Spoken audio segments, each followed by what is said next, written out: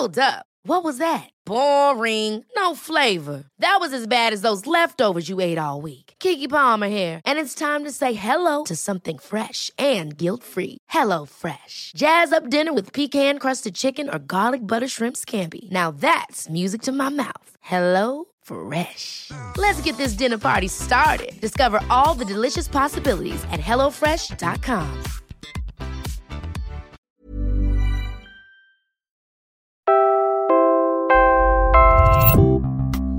Mula po sa Quezon City, ako si Robbie Alampay, Puma Podcast. The World Bank trims its 2019 growth expectations for the Philippines for a second time. What does that mean? The U.S. tells the world be wary of China's Belt and Road Initiative. Secretary of State Mike Pompeo says it is just like China's moves in the South China Sea. Everything has a veiled motive. The new Bangsamoro Autonomous Region in Muslim Mindanao has been inaugurated. Finally, what are the MILF's plans as they assume leadership? And tuberculosis, one of the top 10 causes of death worldwide, remains a major and widespread problem in the Philippines. Why is it so hard to beat TB? Yan po ang headlines. Ako si Robbie Alampay, Puma Podcast. The World Bank says the Philippines will grow slightly slower this year. They now see a growth rate of 6.4%. That is down from the 6.5% originally forecast in December. Now take note that December figure was already revised down from a 6.7% forecast 3 months earlier. The World Bank is blaming a number of things for its revised outlook. The delayed passage of the 2019 budget will hold back government's infrastructure projects. A pre-election spending ban will also dampen public spending, at least in the first half of 2019. And finally, El Niño too is expected to slow down growth this year. The extended periods of drought will affect the country's agriculture output. It could also spell disaster for food supply and security, all of which could push food prices up. Their movement to the South China Sea is not because they want freedom of navigation. Their efforts to build ports around the world aren't because they want to be good shipbuilders and stewards. That was U.S. Secretary of State Mike Pompeo speaking at a forum in Washington last week. Pompeo was referring to China's encroachment in various parts of the South China Sea. He notes something we Filipinos have been watching helplessly in the last couple of years. China's been building military structures in the waterway. Let's hear Pompeo again. Their movement to the South China Sea is not because they want freedom of navigation.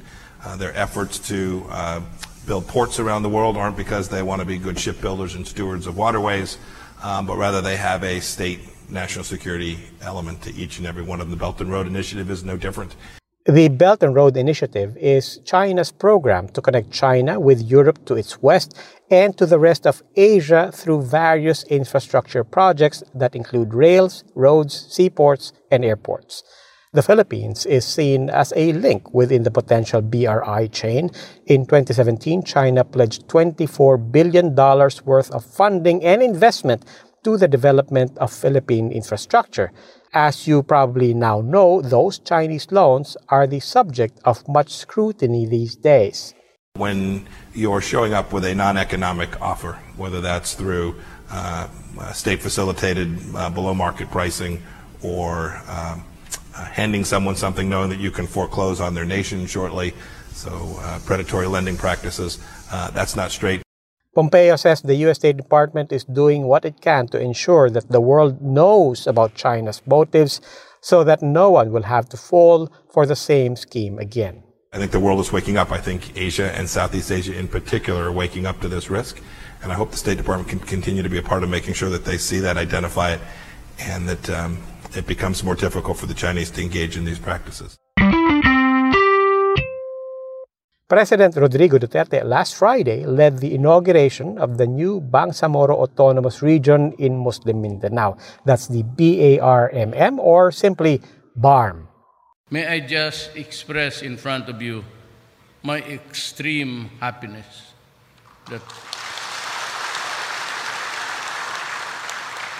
It gives me the high that we were able to realize at least a part, maybe not all, but a part of what the entire country would have wished for the Moro people of Mindanao. The president said he hopes BARM would address the injustices of the past as well as usher in peace and development to Mindanao. BARM will be governed by the Bangsamoro Transition Authority for now. It is led by the Moro Islamic Liberation Front. Here is Muhager Iqbal talking about their immediate plans in an interview over government-run RTVM. Iqbal used to lead the MILF's peace negotiations with government. Now he is head of the new Ministry of Basic, Higher, and Technical Education. Yung ministerial system of government, nasa batas po, pero wala hong enabling act.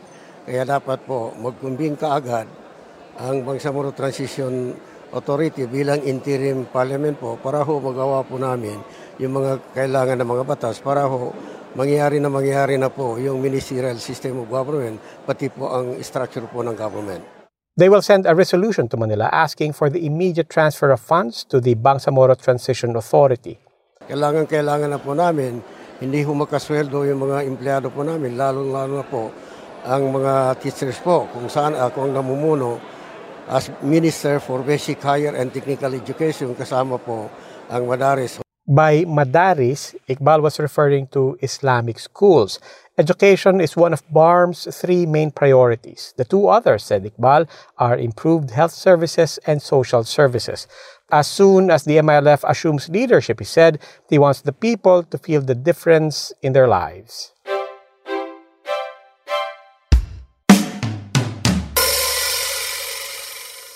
TB is curable, and yet nearly 60 Filipinos still die of TB every single day.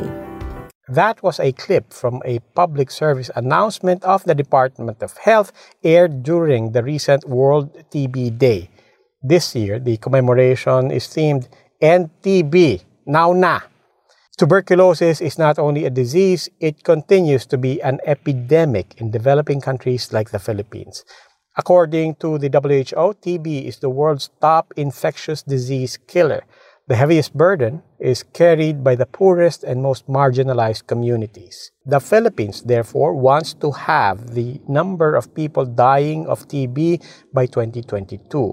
By 2022, they also want 90% patient satisfaction with TB services. Meanwhile, the DOH has this advice: pa-check up po agad pag inuubo, nagpapawis sa gabi, bumababa ang timbang at nilalagnat.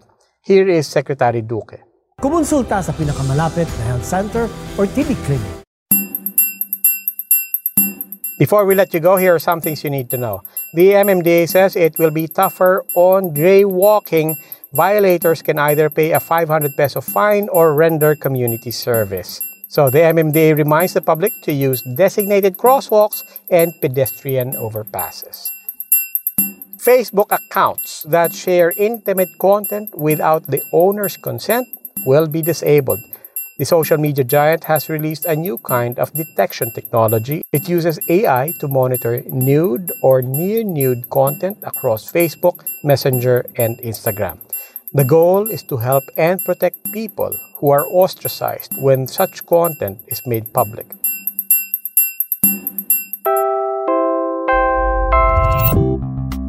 At yan po ang Puma Podcast. For the latest episode, subscribe on Spotify, Anchor, Stitcher, or wherever you get your podcasts. Maraming salamat po.